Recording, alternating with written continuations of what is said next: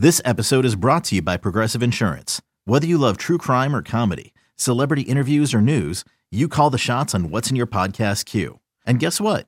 Now you can call them on your auto insurance too with the Name Your Price tool from Progressive.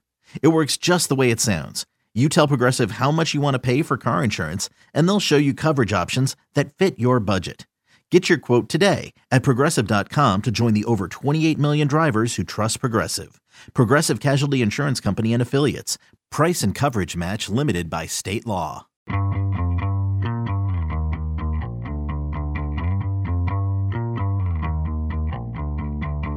Hey everybody, this is Richard Deitch and welcome to the Sports Media Podcast. My producers are Patrick Antonetti and Sean Cherry. This week, one guest, but a terrific one. It's Trey Wingo, who probably does not need much of an introduction on this podcast. He worked at ESPN from 1997 until this month. He anchored multiple sports centers, well-known host of the NFL Draft, and he is now the host of the Half Forgotten History podcast. Half Forgotten History podcast. Check that out on iTunes, Stitcher, or Google Play. And Trey and I have what I thought was a terrific conversation about him starting his new podcast series, why he's no longer at ESPN from his perspective, how it happened, his thought about taking the radio job with Mike Golic and what that ultimately meant for his future, working at ESPN for as long as he did, hosting SportsCenter on 9/11, what he thinks ESPN will be heading forward, the impact of social media at ESPN, and what Trey is thinking about next. So it's I think it's the first time he's really gone in depth about why ESPN opted not to re-sign him. So really interesting, in-depth conversation with Trey Wingo. I think you're going to enjoy it. Coming up on the Sports Media Podcast. All right, as I said at the top, Trey Wingo really does not need introduction for this audience. If you're listening to a Sports Media Podcast, you probably know who Trey Wingo is. He joined ESPN in 1997 and anchored pretty much any kind of sport that they had on, including SportsCenter, well known as the host of the NFL Draft. He is now the host of the Half Forgotten History podcast, which he will tell us about. And I've certainly talked to him many times over the years, and pleased to be joined by Trey Wingo. Trey, thanks for joining us on the Sports Media Podcast. Richard, how are you, man? I'm good. All right, so Trey, we'll get to ESPN in a little bit, but let's first, as you know, if you start a new podcast, you have to promote, and you also are smart to go on other people's podcasts because naturally that is an audience that listens to audio. What is the Half Forgotten History podcast, and how often will you do it, and how did it come about? Well, Richard, I appreciate you asking all those questions. Half Forgotten History drops its first episode on Wednesday, which would be December 2nd. The premise of the show is basically sort of came to me after all these years because, I got a chance to sit next to some of the greatest people in NFL history for a long time and just chopping it up with them. And most of the most interesting conversations to me came away from the camera, away from the microphone. We were just either in the green room or out to dinner somewhere, maybe with a cocktail in our hands, chopping it up about the stuff that I know and they know about some of the greatest moments in football history, but nobody else knows. So the whole premise is let's bring everybody behind the curtain. And we're really excited about it. State Farm, McDonald's, and Maker's Mark have stepped up the sponsors for the first season. We're really excited about it. And it's basically just conversations with Hall of Famers and some of the greatest players in NFL history at some of the greatest moments, the dumbest moments, and the most incredible moments that you think you know, but you just don't know, to quote the great Jim Mora. And it's going to be a lot of fun. The first episode is Wednesday with Hall of Famer Kurt Warner, and we discuss everything, including what was at one time thought the greatest lie ever told, which turned out to be maybe the greatest truth ever told in the history of the NFL. Well, first of all, congrats on some big-time sponsors. So already you're ahead of the curve there. One of the things when I listen to the teaser, which is up now, just go to iTunes basically, and you could start subscribing to Trey's podcast.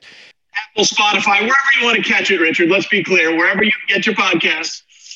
Yeah, Trey. Trust me. This is an ad encouraged zone. So feel free to hype up whatever you would like. But I heard one of the how you phrased it on your podcast teaser was Trey Wingo Presents, which to me sort of intuitively would make me ask the question: do you is it your goal to have a production company? Is this the first in a series of podcasts? What does, even if that is not a real company at the moment, what does that represent? That is just letting everybody know this is only phase one. We're going to be doing a lot of these things. And this is the first one out of the gate because it made sense. We're launching it in football season. But Trey Wingo Presents, for lack of a better term, is the overall arm of where you'll get all the stuff that comes out of. If you were visually listening to this, it would be my lovely bar basement where we're going to be doing a lot of these podcasts. So this is just phase one. There's a lot more to come that I can't really say now, but maybe I can say in a few weeks. But right now, this is just phase one of what we're going to do, and we're really excited about it. Before we get to ESPN, I do want to ask you this because obviously it's not something I've experienced. When you are setting up like a podcast studio, like in your house or in your basement, like what has to happen? Whatever the people who come in, they come in and they do what exactly? We have a couple of lights in here, a really nice microphone, just to make it a little more. It's funny, like. We came down here, we're figuring out how to do it, and they just looked at the bar and said, that looks like a set somebody built for this show. And I said, well, I guess I'm just extending my life, how we're doing this.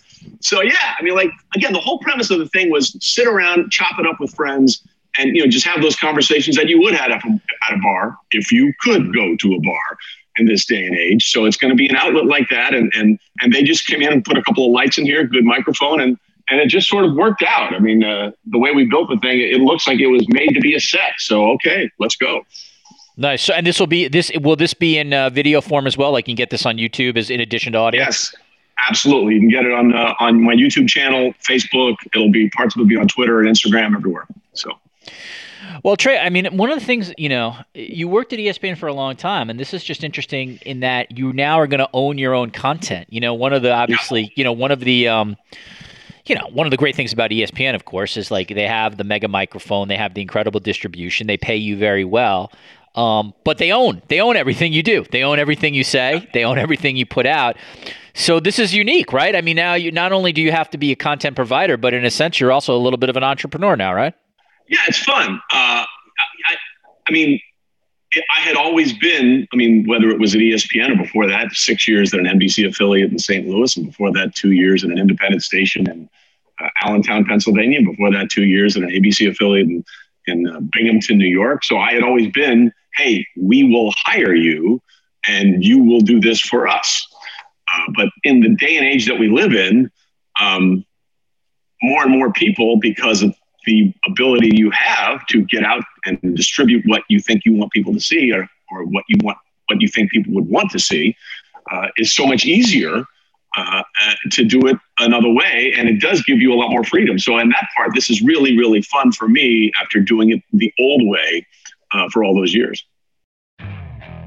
Okay, picture this. It's Friday afternoon when a thought hits you. I can spend another weekend doing the same old whatever, or I can hop into my all-new Hyundai Santa Fe and hit the road. With available H-Track all-wheel drive and 3-row seating, my whole family can head deep into the wild. Conquer the weekend in the all-new Hyundai Santa Fe. Visit HyundaiUSA.com or call 562-314-4603 for more details. Hyundai, there's joy in every journey. All right, let's transition to ESPN. I want to start, Trey. I'm going to ask you Yes, I've warmed you up and I've given you the promotion. So, I'm going to ask you an intentionally very open-ended question because I would like you to sort of go where you want to go and then I'll follow. Well, John Swansky would love you for that. Yeah. Why are you no longer at ESPN from your perspective? Well, listen, you'd have to ask them. Is the best answer I can give you. The first story that came out that I might be the odd man out came 3 days after the NFL draft this year, which I thought was kind of curious timing. I I think that you and other people have noted quite nicely, and thank you for that, everybody that I worked with, we seem to get along. So I really can't answer that question for you. That's a question for them, not for me. All right, so let's start then at the NFL draft. You do the NFL draft. I think like everything in broadcasting, people can find sort of things that they might not have liked about a particular year or broadcast. But I think in general, people respected the work that you did on the NFL draft. I think, there's nothing is 100%, but by and large, I don't think that's such a controversial statement. So you do the NFL draft, Trey, and I would assume that, it's April and your contract is coming up at a certain point, but you must feel that like, hey, I've done really good work for these guys. I've worked here 27 years. The people at ESPN, my colleagues, I think, respect me and enjoy working with me. I haven't been bad for the company. There's no negative stories about me. So in April, let's say after the draft, are you working under the presumption that, hey, my agent and I will figure out a way to extend at ESPN and we're going to continue this relationship? Absolutely. I mean, I had conversations with people, in February, right after we got back from the Super Bowl, about those very topics, and all these things were on the table. So, yeah, I mean, absolutely, that was the premise. Now, I want to be clear about a couple of things here before we go any further. Sure. It's their company; they can do what they want, so it's their decision, and that's sort of the way you have to deal with that. But just so we're 100% open and honest here, when I agreed to do the radio show, I said, okay, I'll do this for 3 years and see how it works out, and then I knew fairly soon that this really wasn't what I wanted to do long term. Not that it had anything to do with any of the people that I worked with. They were great. Certainly working with Mike again was so much fun because we did so many of the NFL Lives in the early years, and his son is just killing it now. Junior is really, really talented, and I hope people are beginning to understand that. But it just wasn't how I wanted to spend my time. So I and my agent went to them in May of 2019, which is about halfway through the contract, and said, hey, we just want to be as open and honest with you as we can. This is probably not something that I want to do again going forward. And I just want to be open with you guys, because the last thing I would want to do is not tell you that. And then like a month before or 2 months before you want to start talking about a new deal, you guys get blindsided by the fact that I want to go somewhere else or do something else. So I tried to be as open and honest with them as possible, starting in May of 2019. And I guess in retrospect, that might have been the worst decision I could have made. That's interesting. Can you, whether you want to name names or not, when you and your agent make that decision to tell management, who are you? Are you telling like the head of ESPN Audio, or is it the highest levels of, is it Jimmy Pitaro level? Like who are you in? To me, and I'm just looking at this objectively.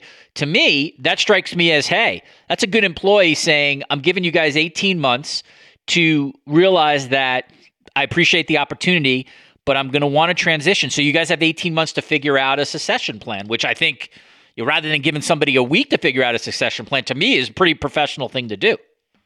I thought so. I mean, look, let me put it this way. We weren't talking to the people that ran the cafeteria. Right. I mean, we weren't talking to the night cleanup crew. I mean, and God bless them, they do a great job, but that's not their area of expertise. So, we went to those people and we said, look, we just want to be honest with you. And what's interesting about that, and again, I want to be 100% clear. I don't blame ESPN for anything. I have no ill will towards anybody at ESPN, because I worked there too long and have too many friends that I really want to do well. I don't want ESPN to do poorly. I want it to succeed. I want it to do very well, because a lot of my friends at ESPN aren't former athletes who have made a ton of money and they're just doing this, although I do have a lot of those friends. I have a lot of people that I've worked with for 20 plus years in the research department that are producers, that are directors, that are PAs, content associate guys, that I want to succeed, and I want them to have long and happy careers. So I want to be 100% clear about this as we continue this conversation any way you want. I don't want I wish no ill will on anybody at ESPN. I want them to do well. I want them to do well, because so many people that I know and I care about, they need ESPN to do well, or they are in trouble. And I don't want that. I would have to be I'd have to be a real big dick for me to want them to not do well, knowing all the people that I know that depend on their livelihood, that are friends of mine that work there. So I appreciate you saying that, and I think you mean that. It does. Everything you just said so far leads to this question, which I think is an obvious question.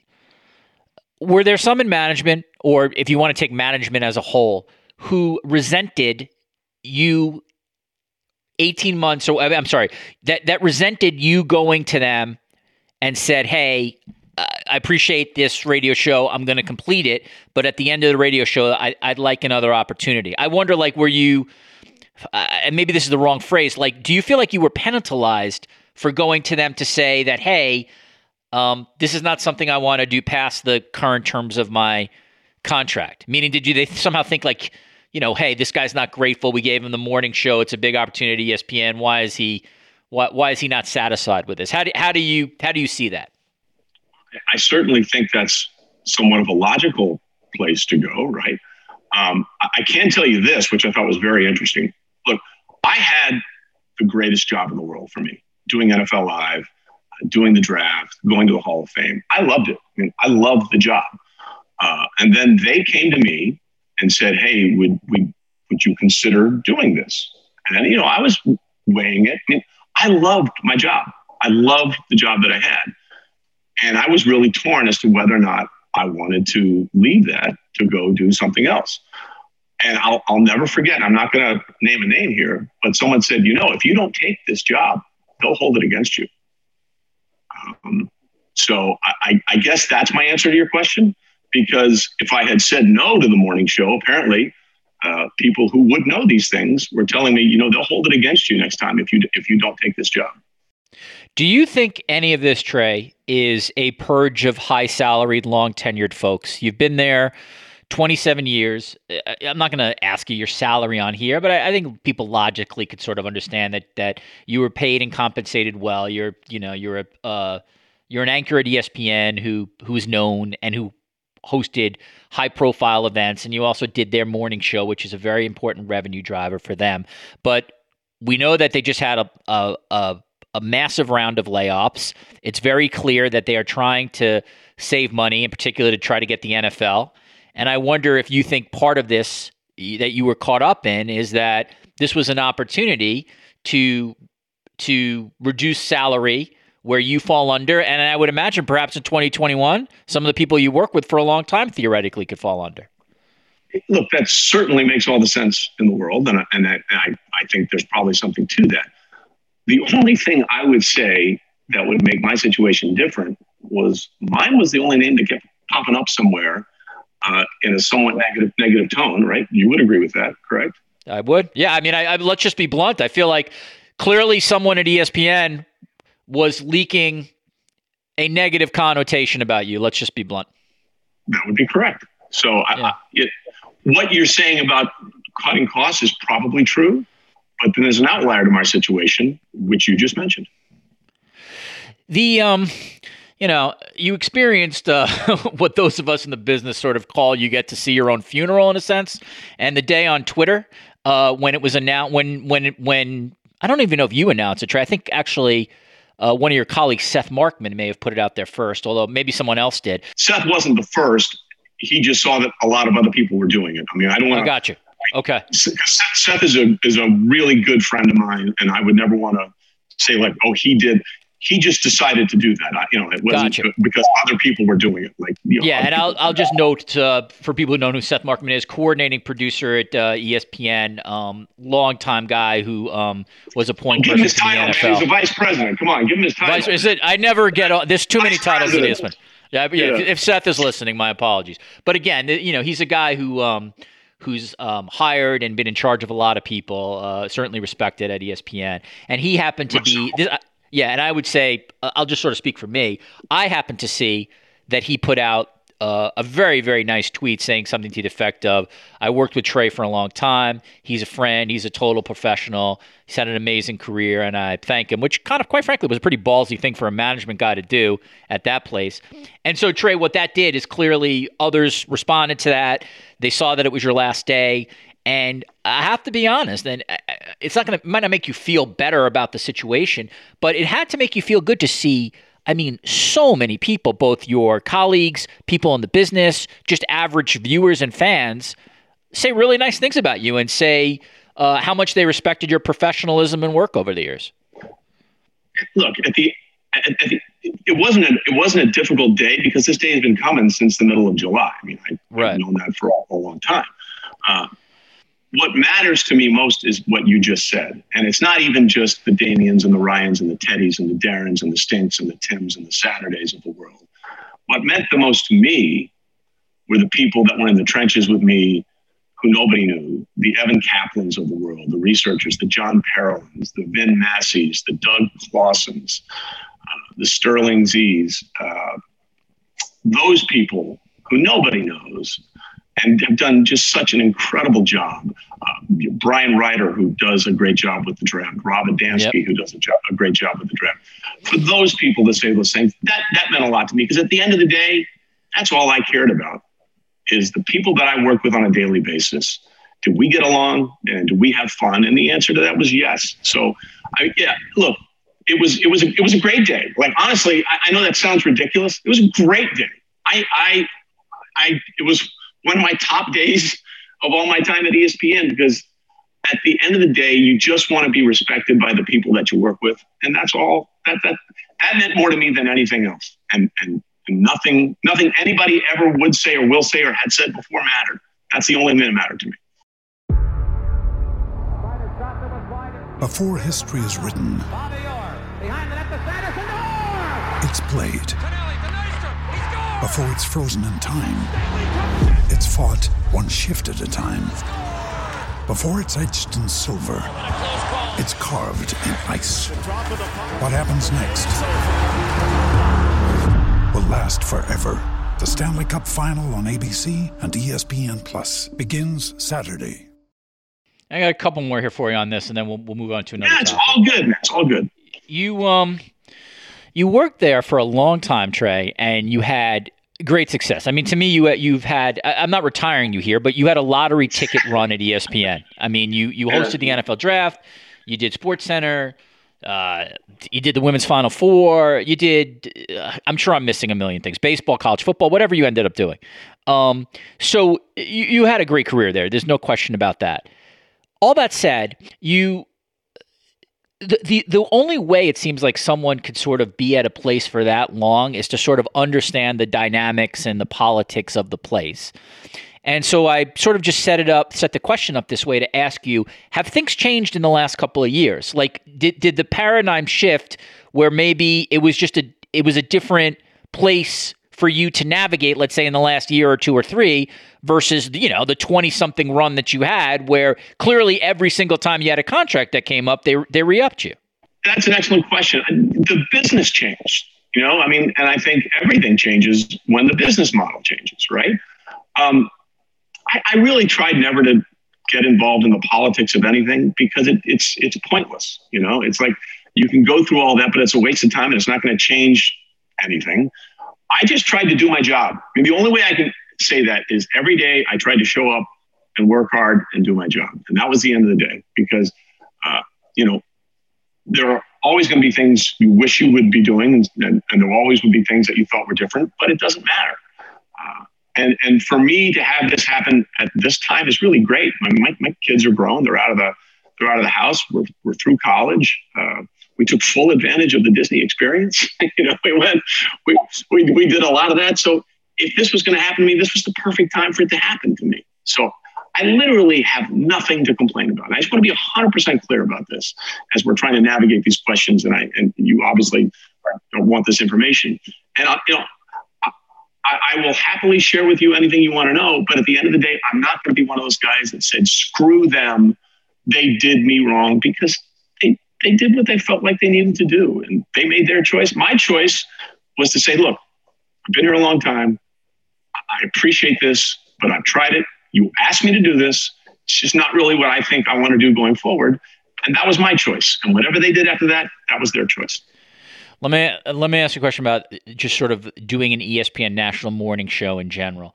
How challenging an assignment is it to get impact in a local market and how challenging an assignment do you think it is for the people who are now doing the show after you in Mike Golic in replacing two very well-known entities at ESPN? You guys followed, one of the most successful sports morning shows in Mike and Mike, whether you liked it or not. You can't argue about the success. So how the most, if you think about it. Yeah, maybe. How in sports, I think that's probably fair. How challenging is it for this new group to try to go into New York or Chicago and beat local, which is probably hard when it was Mike and Mike and Trey. Now it's a new group of guys who don't have the same profile that you guys did. Well, Keyshawn and Jay, okay, they're pretty big, and Zubin is such a great guy. Look, I want to be 100% clear. I want nothing but success for them. I want them to succeed. They're all people that I've worked with and that I admire and I enjoy, and we've been friends with. I wish nothing but the best for all of them. I really, really do. How hard is it? Look, for me, here's the hardest part for me about doing the radio show. And this is just me. I have the utmost respect for anybody who works that shift for a long period of time, because it takes a certain adaptability that I just didn't have. Like, I could never, I'm a night owl by nature. Like, it is way easier for me to stay up till 3 than it is to get up at 3. That's just the way I'm wired. That's the way I'm built. That's just the way it is. And that was the hardest part for me, was doing that. So that was difficult for me, but they asked me to do it, so I did it.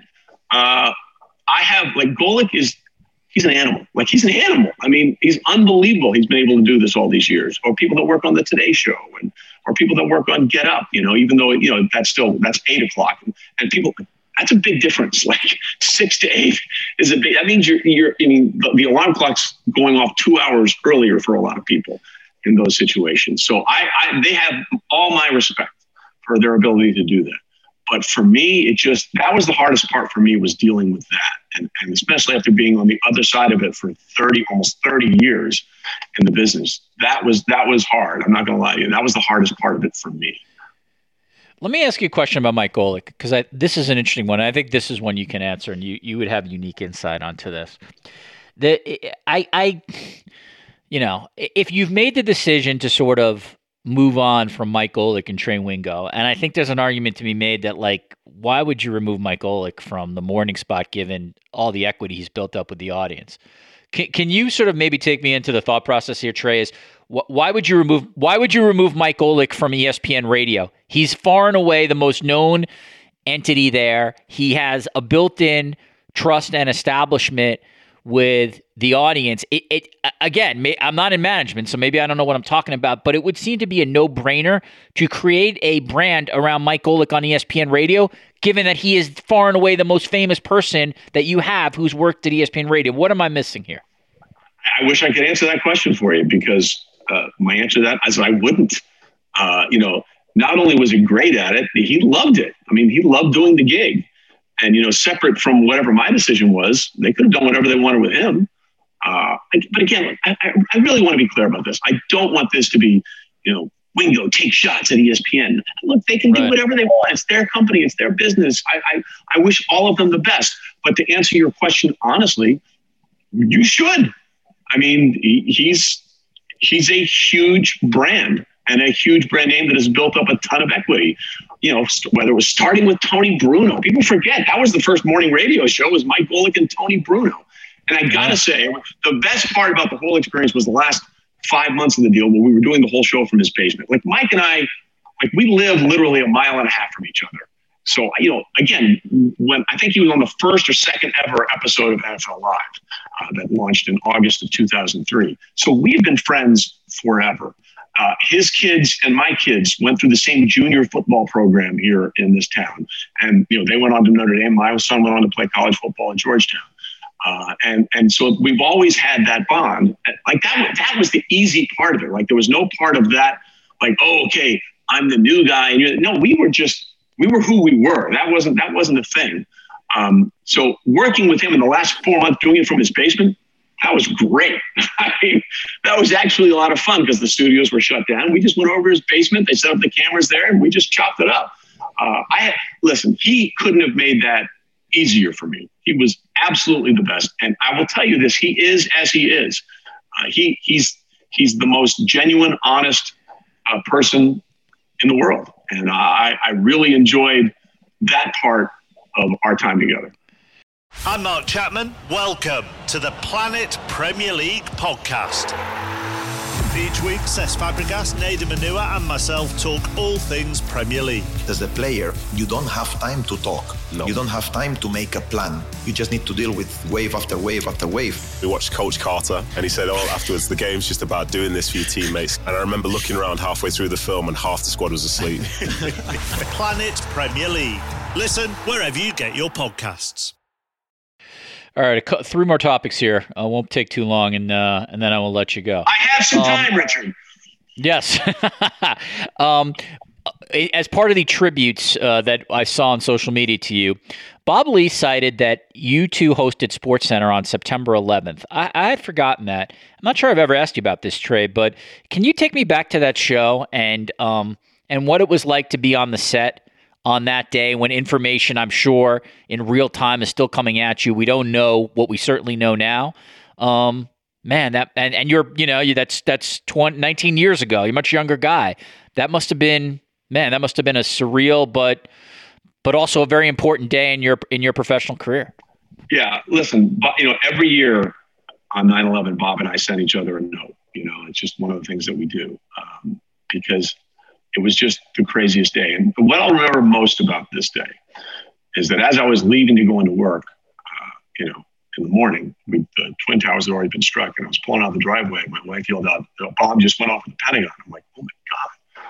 And I'm driving to work. I'm like, why the hell am I driving to work today? What am I going to possibly say that matters in any way, shape, or form? And so we were in there, and we're all just trying to figure out what to do. And I was of the distinct opinion that we should just cede our time to ABC News. Like, just take over the channel. There are way more important things than frickin' sports today. That was one of the darkest days in American history. And I was pretty adamant about it. And then we had a bunch of meetings, and Bob was pretty adamant the other way, which was, look, this is a day in U.S. history, and we are a sports company. We need to chronicle how sports reacted to the bombings of 9/11 for history. And he was absolutely right. And it took a long time, but I came around to his way of thinking. We were supposed to just do like a 30-minute show that day. I think we stayed on the air for 2.5 hours. And then actually it was Bob and I the rest of that week. I think we were the only ones that did SportsCenter the entire week. It was Monday through Friday. I think it was a Monday. Was it a Monday or was it Tuesday?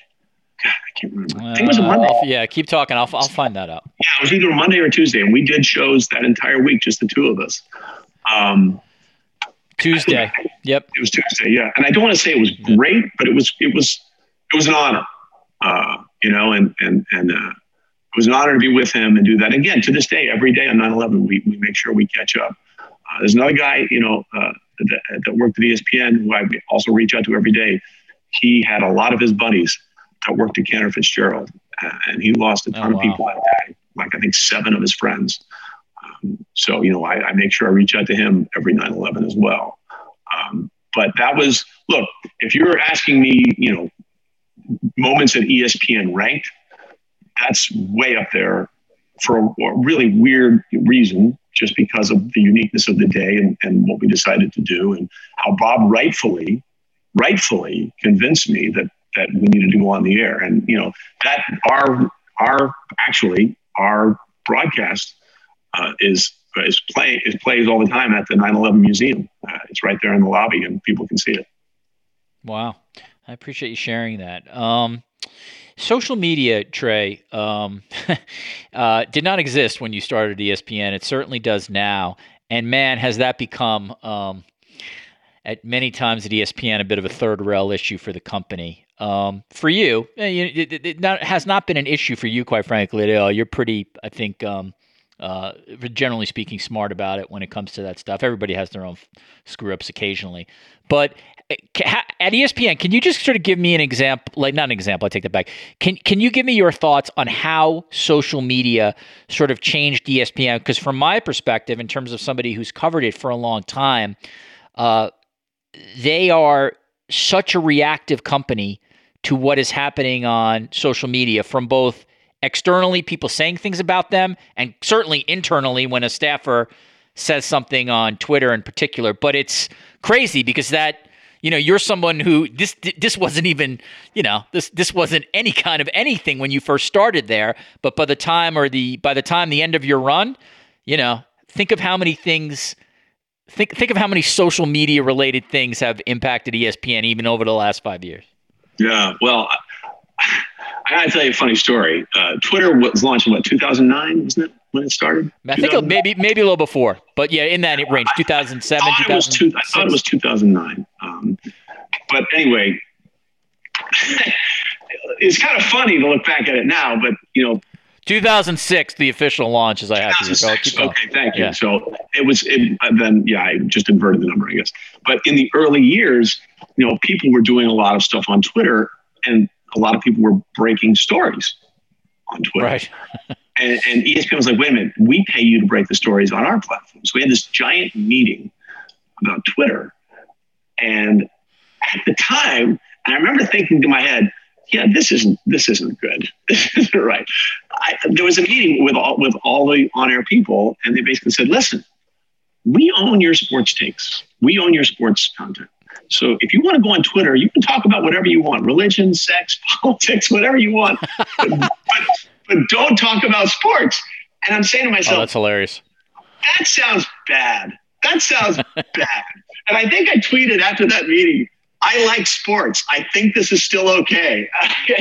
And, as it turns out, the exact opposite is what ended up happening. And what should have happened? Don't talk about those things. Talk about sports. So it took, to your point, there was a shift. They had to course correct and get back on there. But look, everyone did, right? For a lot of years, I always find it funny that people look at ESPN like, well, look what they did.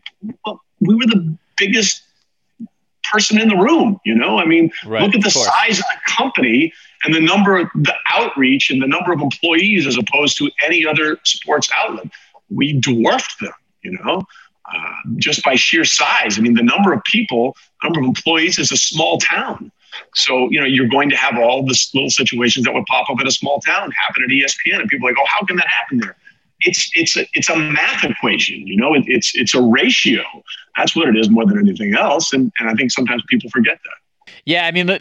People, I'll have the ESPNers, certainly PR people say, hey, you guys don't sort of cover, if Fox, if an FS1 personality does something or an NBC sports personality does something, you don't cover it as hard as ESPN. And the reality is, yeah, that's true. You know what? Switzerland isn't covered as hard as the United States when it comes to global impact. And there's a reason for that. It should be, though. Maybe it should be. Maybe we should all be Switzerland. No, but you're right. And listen, don't think that hasn't gone unnoticed by all of us who at that time were feels like, okay, they're making a big deal out of this, but they're not making a big deal out of that. And I'm not going to name any instances. I'm not going to point to any examples, but you can certainly find them if you choose. Of course. All right, let's finish up with this, Trey. And I appreciate, I've enjoyed this conversation. I appreciate your honesty. You're launching the series of audio video podcasts, which I have no doubt will be creatively fun and interesting. But I think certainly if you are interested in staying in television in some capacity, that should be out there for you. So, where does your interest lie in doing a traditional, some kind of traditional television, let's say NFL related thing? I don't have to name any specific employers, but whether it's a traditional linear network or whether there's some digital brands out there, there's obviously a never-ending interest in NFL content, and you're a very prominent person who has talked about the NFL for a couple of decades. So where do you stand on this stuff? Listen, I love the NFL. I'm not going to And by the way, I'm just going to get this plug in here. I think it's really easy to criticize the NFL for how they're trying to manage this COVID situation. And I would say to them, okay, fine. Where did they screw up? Tell me how they did it wrong and let me know, because that's a longer podcast for us. But that's a much longer podcast. But at the end of the day, the only point I'm trying to make is at the end of the day, you're trying to play a game in which physical contact is required on every play. Right. In a pandemic where you're not supposed to touch anybody. So well, more than that, it's if you're not going to bubble. Let's forget about like the larger philosophy. Should they play? They're playing, and then then you go on. The larger question is, was there an environment they could have played in a bubble? And I don't know. I don't know the answer to that. I just don't think logistically, realistically, that would have been the case starting basically for 22 weeks. If you're talking about right, I understand that. Yep, it's not the NBA or the NHL. Yep, correct. And the NBA and the NHL did it with fewer teams down the stretch for just a few games before they got to the playoffs. So they could do the bubble scenario in the playoffs, and I think that might happen. Anyway, I think it's easy to take shots at it because we've gone to week 12, we still haven't had a game canceled. Now we're on the precipice with this Ravens-Steelers game, but we still haven't had a game canceled, which I think is pretty amazing. By the way, for most of you listening to this, that will be resolved either way. They will have either played or you'll be enjoying Trey and I when this game will eventually be played. Right. Correct. So I guess to answer your question, we're having all kinds of discussions, and I'm very fortunate that a lot of people are interested in having those discussions. So, something is coming.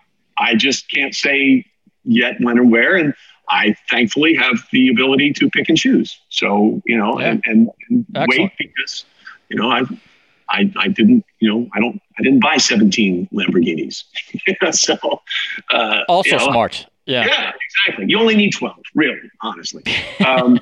So that'll happen when it happens, and we'll have an announcement about that then. Yeah.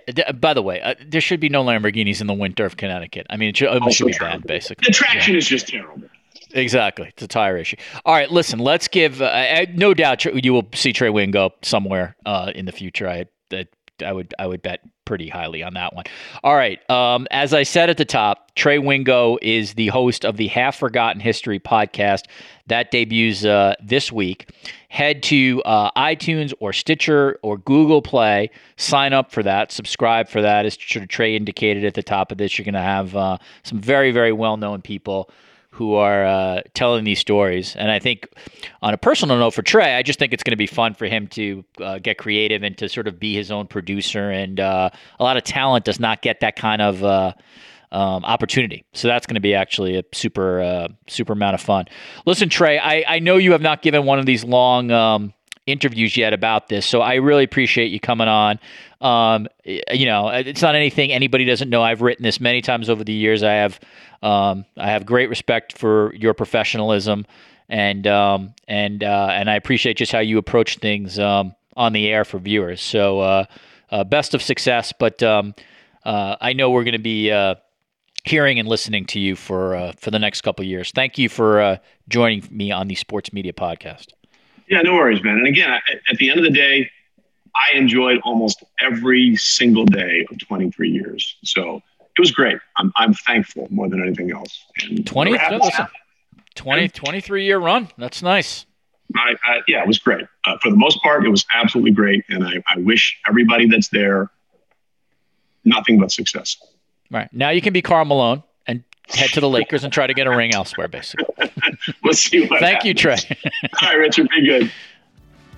All right, back in the studio. My thanks to Trey Wingo for his time and his honesty. I hope you enjoyed that.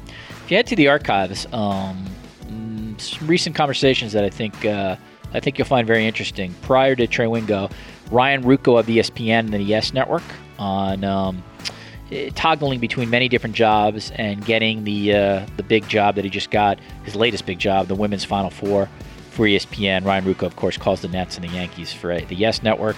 And then Lindsay Adler and Olivia Witherite, who are colleagues of mine at The Athletic. We talked about the impact of Kim Ng becoming the first female general manager in Major League Baseball and what that meant to each of my writer colleagues at The Athletic. Before that, Hall of Fame basketball coach Muffet McGraw who is now an ACC Network analyst, and Grant Wall, the well-known soccer journalist. Prior to that, James Andrew Miller on the ESPN layoffs. We went 33 minutes on what ESPN's future is. And I think you'll enjoy that. And then before that, ESPN's Chris Fowler on morphing between college football and the NFL this year. Head to the archives. It's probably something that you'll enjoy and like. If you do like this kind of conversation, please leave us a 5-star review and a comment on iTunes or Stitcher or Google Play. That is how this podcast continues. All right, let me thank Patrick Antonetti again and Sean Cherry.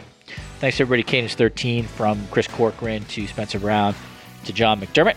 And this is Richard Deitch. We'll see you again on the Sports Media Podcast.